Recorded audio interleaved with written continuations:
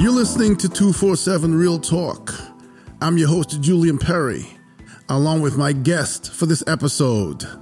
She is also known as Bad Widow. She's a consultant, speaker, and author who lives in New York. Alison Pena and I will be discussing mental health.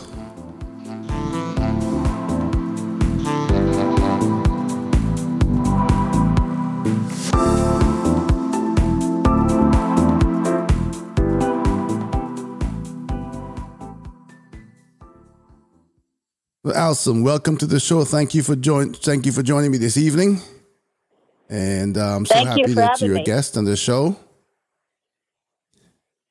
So why don't we start off by giving the audience a little background information on you and how come we get to this point where we can have this discussion on mental health. Sounds great. I call myself Bad Widow. My husband was diagnosed with pancreatic cancer in October 2015 and died in my arms at home in September 2016.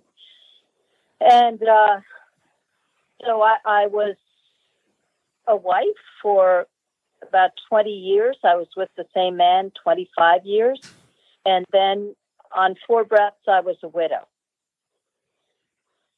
Wow. And yeah, it was shocking because I knew who I was. I was a we. 25 years, I was a we. And then I was an I, and I had forgotten who I was alone.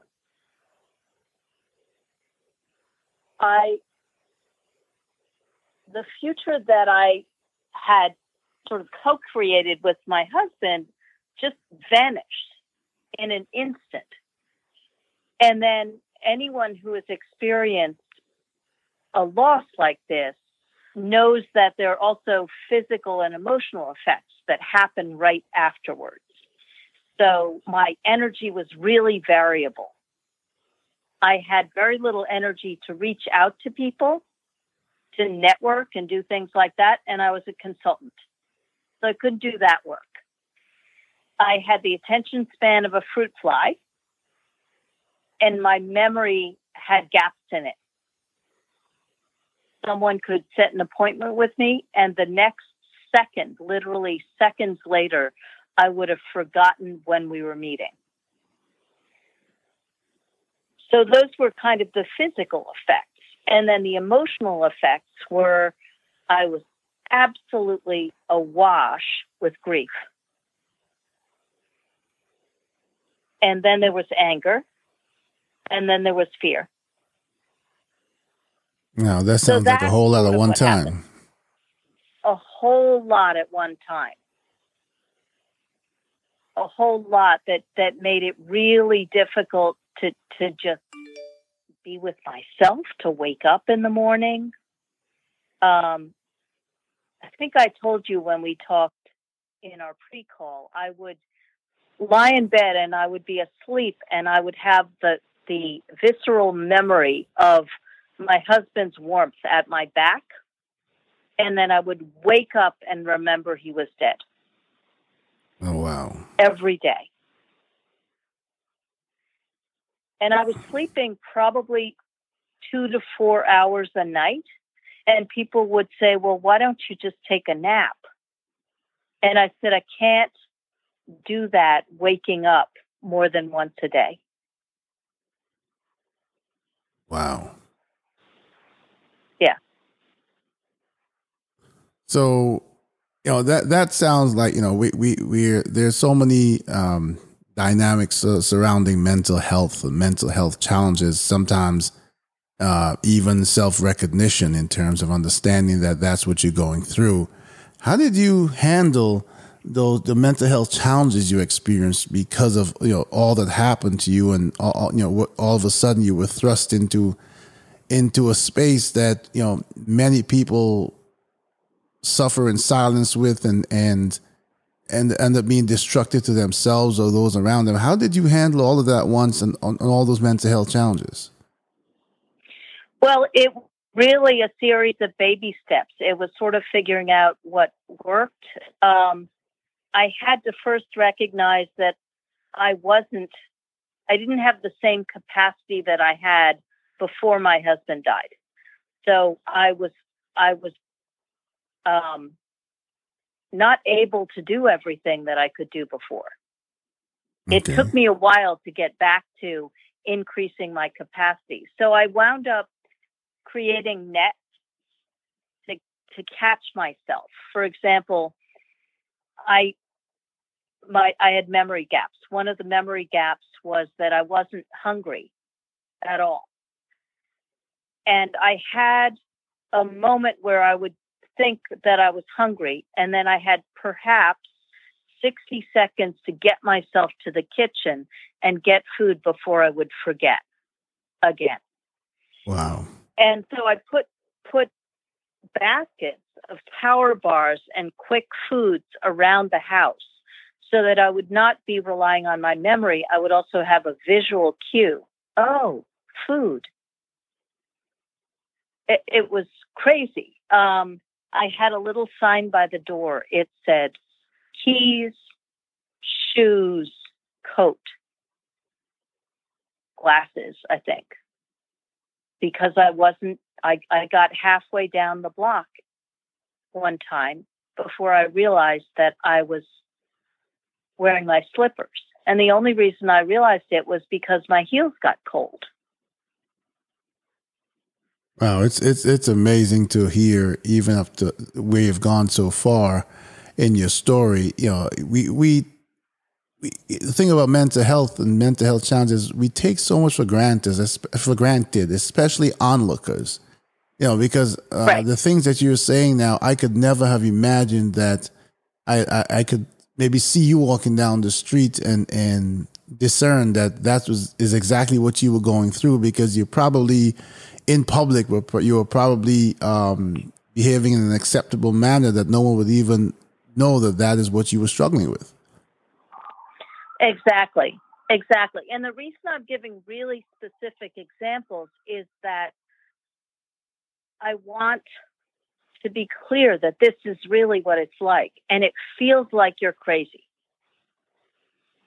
It feels like you're absolutely out of your mind. I remember getting in the shower and getting out and thinking I had taken a shower, except I was still dry. So my cue that I had actually not gotten the shower done was that I was dry. But in my memory, I was sure I had gotten it done. And so it was, I had to be really gentle with myself, and I had to really celebrate whatever I could get done. So if I used to, in that first year especially, I would lie in bed and I would think of a reason to get out of bed, and I would think of a reason to be alive that day. And sometimes I was able to do a lot, and at other times I wasn't. So sometimes I could just get out of bed and go to the bathroom, and that's all I could do that day. And other days I could plan a lunch date with a friend and go and see somebody. And as time went on, I just kept pushing myself a little bit more and a little bit more while still being really gentle. Now, I can think, I remember in my life when I dealt with a loss. And I know that, you know, from my personal experience, that there are a number of things that come with it, a number of emotions that I think, you know, it's been probably 6 years now. I still deal with those emotions. So, you know, in your case, I mean, in such an instant devastation, how did you handle things like depression, fear, anger? Because I know I felt those things: grief, tears, feelings of confusion. You know, some people even feel shame to a certain extent. What emotions did you go through, and how did you handle them? And then this question is that specific, because these are all components of mental health and mental health capability and mental health stability. Yeah, the first thing that I had to do was I had to acknowledge that this was that all those feelings were a reasonable response to what had happened. So I had to be willing to say, this doesn't mean there's something wrong with me. This means I'm grieving, or this means I'm really angry that my husband left me here. And I would shout to the sky and I would say, you have it easy. You don't have to find a way to go on. And then the grief, especially if in some moment I was happy, I would just be so sad. So in answer to what did I do, I did a series of things. I let myself be. If I was crying a lot, I either let myself cry, if I was able to do that, if I was in a setting where that was possible, or I made an appointment with myself deliberately. Okay, you're going to just let yourself go at a later time. At 6:00, you'll be able to be alone and you can do this. So I was really intent on not suppressing it for too long because I knew that would be very bad. The other thing that I did was I deliberately did practices to move emotion through my body. So certain kinds of dance practices. Singing is a big one for me because singing taps the heart. So it allowed my heart to open, and my heart was so hurt that it wanted to stay closed. And so when I could sing or listen to singing, then my heart opened and I was able to cry or to let the feelings just flow through me and go out.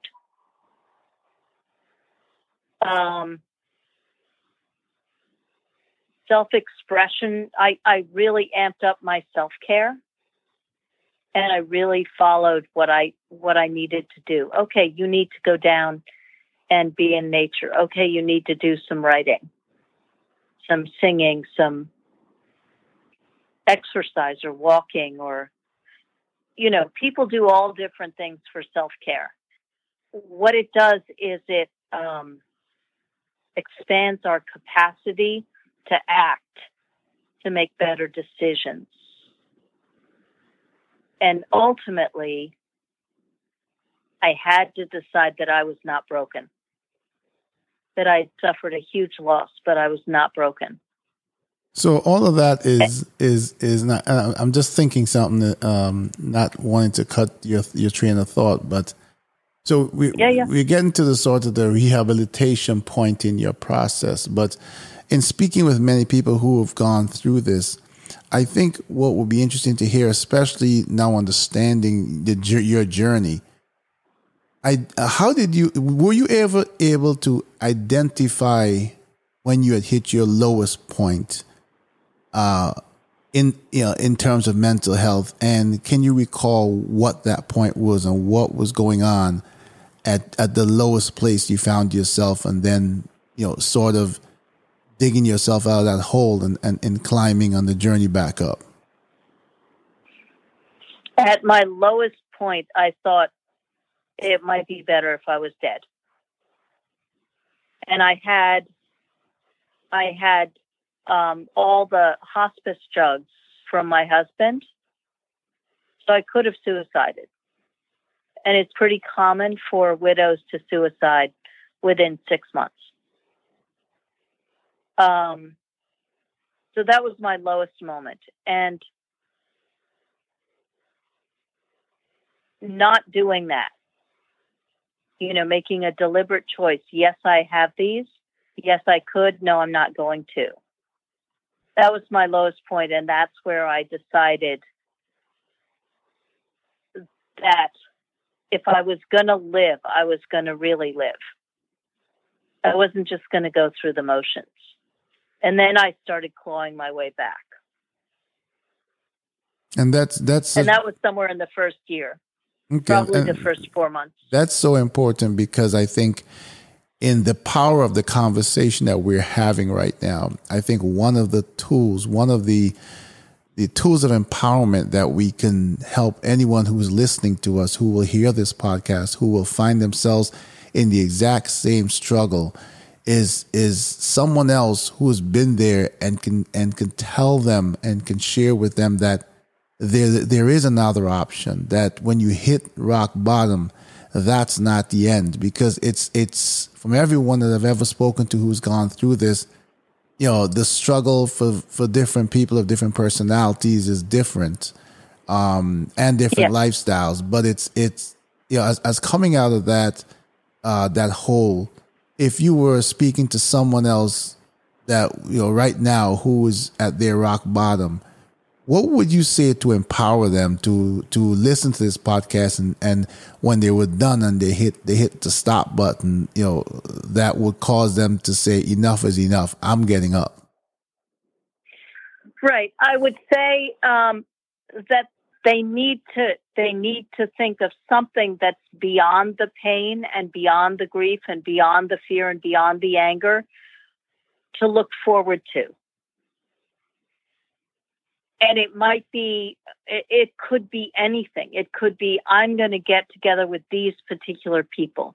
I'm going to go on a trip. So when I got ready to open my heart to love again, and it was thinking about loving someone other than my husband, would bring up this enormous wash of grief.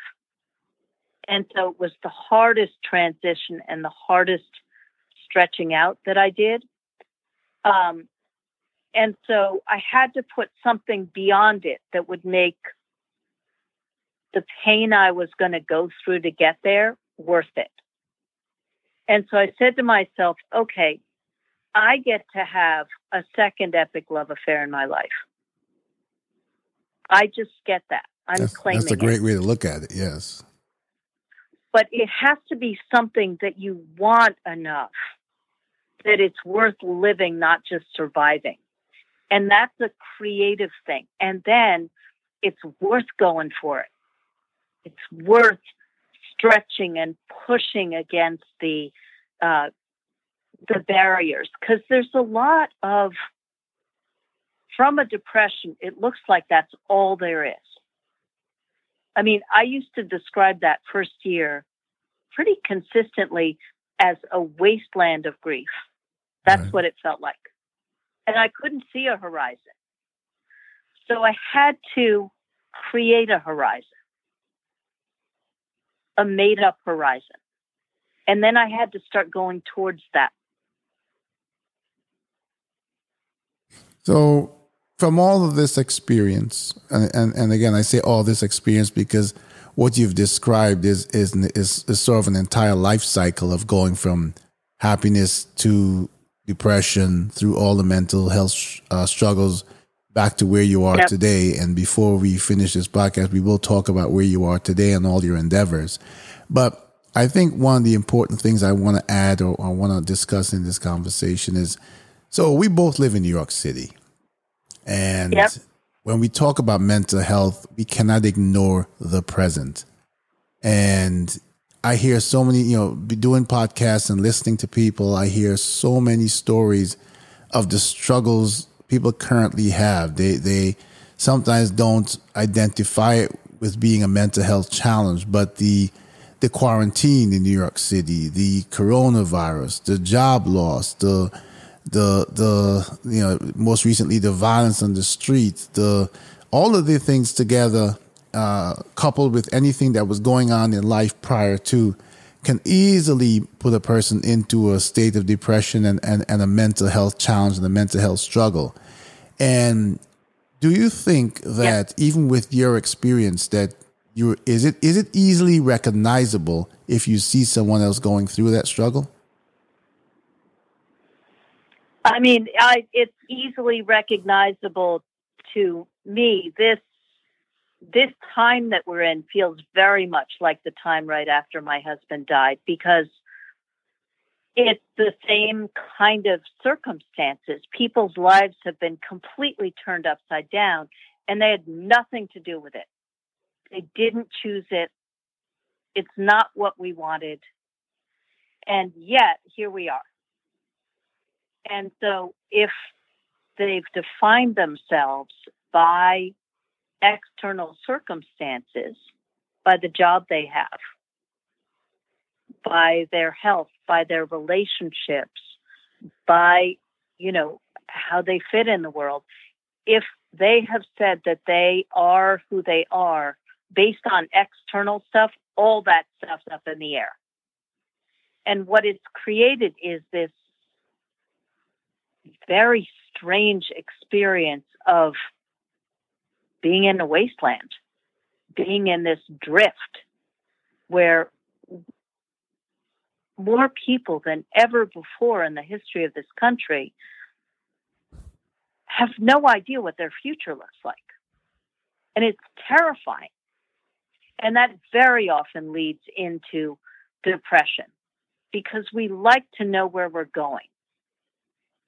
And so in these moments, being able to tap into the inner resilience is essential, because the externals have all gotten dusted right now. Yeah. Does that make sense? Yes, absolutely. And the thing is, so I think as we look around, the debris, so to speak, of New York City, and we're still in a place of uncertainty. I looked at the statistic today, and it had creeped up, I think, from 1% to 2% positive in the last testing that was done. And, we are this melting pot of people and this melting pot of tourism. And, we make the best effort in New York, and we've overcome a lot, because I remember when we were close to 1,000 deaths a day just in New York. Oh, no. And at the same time, we're kind of gun shy, and we're kind of on edge, because everything's around us says that we have the perfect storm for a resurgence of the coronavirus here with the tourism, Yep. etc. And, I think people have been bracing for so much for so long that, hearing from you is it can also not only be a reality check, but also a feel-good story. And I want them to hear the feel-good part as well. So I want you to tell them now where you are in life now. You came from that point. What, all your endeavors, tell us about the victory of Allison. Yeah. Well, we've been, so I decided I got a second epic love affair, and that, so I'll start with work. So I went back to working, and I started consulting again. I tutor children. I've been booked on 35 podcasts in 2020. You can hear sirens. I live by 2 hospitals, actually. The biggest story probably is that I fell in love. I got my second epic love affair. And good for you. Yeah. And it was funny. I was so scared, because it was 1992 when I'd last dated. And then it was then 2018. I didn't look the same. I had no confidence. And I just kept pressing through, and I was a hot mess. I was crying all the time. And there was one man who just kept being okay with me as I was. And so our relationship is based on this incredible foundation of being truthful from the worst moments. So I have an amazing business practice. My husband left me 800 paintings. So I have all this gorgeous art in my house that I'm, selling and placing and keeping. I work with clients specifically in the area of resilience with 3 basic steps. The first is to re-engage. So re-engage in life. Step back into life. Start pushing at the edges. This is a lot what we've been talking about. The second is to reinvent yourself. Any loss and depression creates a big gap between who you thought you were and who you are in the middle of the depression, which is, it picks up a huge pocket of grief and it needs to be gotten past. And so the second is reinventing yourself. You're not going to go back. So who are you now and what do you want in the future? And the third is rebuilding. After my husband died, I was way too much for a lot of people. I could go in the first year into tears in a minute, peeling carrots. And in the second year, I could go to rage in 30 seconds for no reason. And that was a lot for people to take on. So I lost people out of my life. So the third piece was rebuilding. All of these are necessary to step out of a depression. Okay, and now so that's what I'm up to. Now you're an author. Tell us about that. Yep, I'm writing a book which will come out in the fall about this story of Bad Widow and some of the lessons I learned along the way, so that I can help more people with what I know. I am also going to be launching a podcast. Great. Yeah. And I am in a print magazine that's going to come out on September 3rd, which was pretty funny, actually. So I was asked to do it in February, maybe, before coronavirus hit. And they said, this probably won't happen. This is starting to ramp up. And so I just forgot about it. And before they opened up to anyone being able to get a haircut, they called and said, it's on. Great. And I thought, okay. I haven't had my haircut in months. I've been eating coronavirus eating. We all have. Heavier. And there are going to be 4 full-length photographs in this thing. And I just let it go. I just was like, this is a celebration. This is an amazing thing. I'm going to be in a print magazine for the first time ever with a story on me. And the photographs will be what the photographs will be. And my hair is not going to be nicely cut. And it's okay. So there's the big thing about when you're depressed and when you move out of it is being okay where you are while wanting more. And then going in that direction. And that's how I got here. And that is kind of leads into my other thought and question, and that is, why you believe that self-care, as a scheduled self-care is essential part of making sure that you're okay and doing well. Yeah, scheduled. When we're exhausted, we can't think of doing anything for ourselves. We just don't have the brain power to do it. So I wound up asking my friends who know a lot about self-care. I said, give me your best self-care tips. And I came up with a list of 100 self-care tips. And so when I was exhausted, when I knew that I was depleted, I didn't have to think something up. I could just go to the list.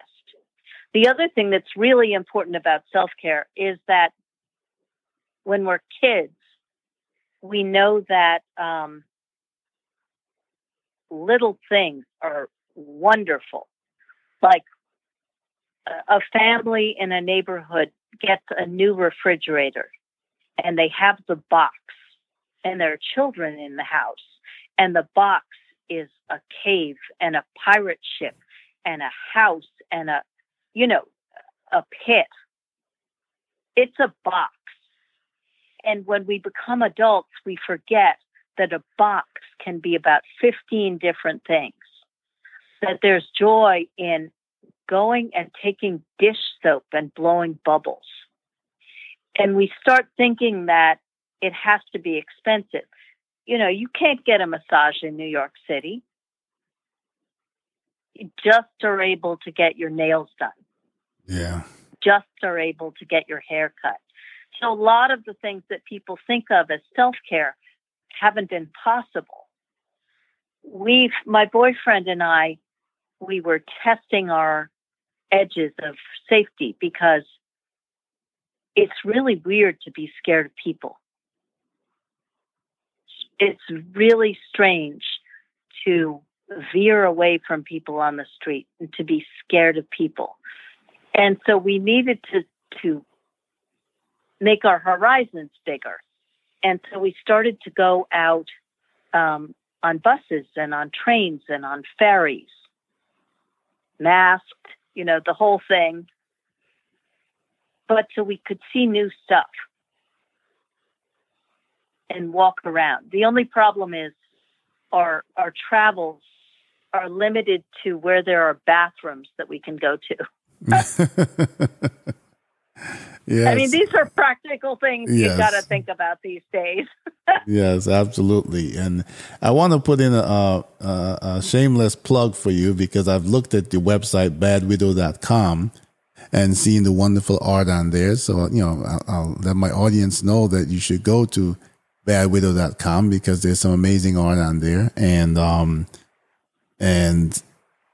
it's a tribute to where you started and where you've come. And so as we get ready to wrap up this episode, is there a message that you'd like to leave us with? Something that we will remember specifically that Allison told us on this episode?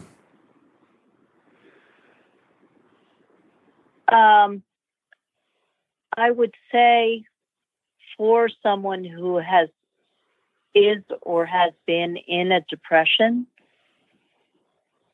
to trust yourself, to trust what you know to be true about your own experience. So if you're having a hard day, be really gentle.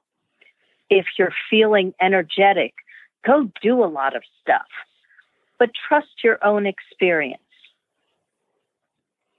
That's what I would say. Great. And so this has been a wonderful experience in having this conversation with you because, mental health is something that we can look at on the surface and not recognize how deep it can be and how, and the depths to which a person can go in the process and how low they can get. And then, we don't necessarily think about it enough to understand the journey back to where we see someone who has recovered or who's made it through. And it's that important because we know of a lot of people who have not made it through. I mean, you and I discussed, and I mentioned before, it seems like in the last, year and a half, every time I get the extra TV emails every day, and it seems like I'm scared to open them now because every other day I open it and there's some celebrity of some level that's committed suicide. And I know. It's a difficult thing for me, at first on face value, you kind of want to just blurt out and say, well, wait a minute, they've got fame, they've got money, they're good looking, they've got all the best doctors, the best access to this and that. What do they have to, be depressed about? And you never realize that mental health and the challenges and all the depression and things that come with it don't care about money, don't care about fame, don't care about friends, don't care about it's something that has a lot of solitude to it and an introversion to it. So, getting this message out there is so very important because if we help in this conversation to empower one person to pick themselves up from where they are when they think that there's no hope and they move forward, then we've done our job tonight. Yeah, I mean, the thing that I would say to your audience is you are not alone. in normal times, 1 in 10 people, and these are statistics, I believe it's much higher than this actually. In normal times, it's 1 in 10 people experience depression in their lives. Right now, it's much higher. Yes, has to be. So you are not alone. Yeah. You are not alone.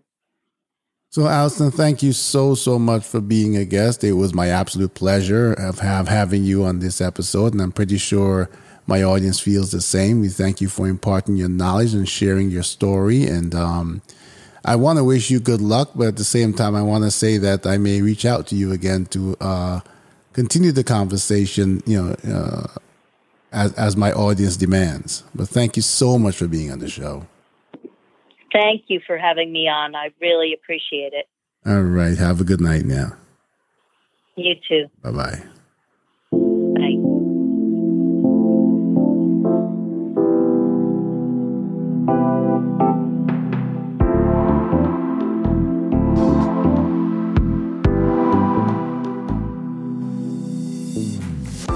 I want to say a very special thank you to my guest, Allison Penn, for joining this episode and for giving us so much inside knowledge into mental health and the epidemic that it is in New York City especially, but around the world. I also want to thank all my listeners for your continued support. And I remind you that you can listen to this episode coming out this Friday or any of my episodes on your favorite podcast app. You can also head over to the website at www.247realtalk.net, where you can leave comments, etc. And you can email me at podcast, that's podcast, at 247realtalk.net if you'd like to leave me a message or if you'd like to be a guest on the show. Until we meet again, take care of yourselves and each other.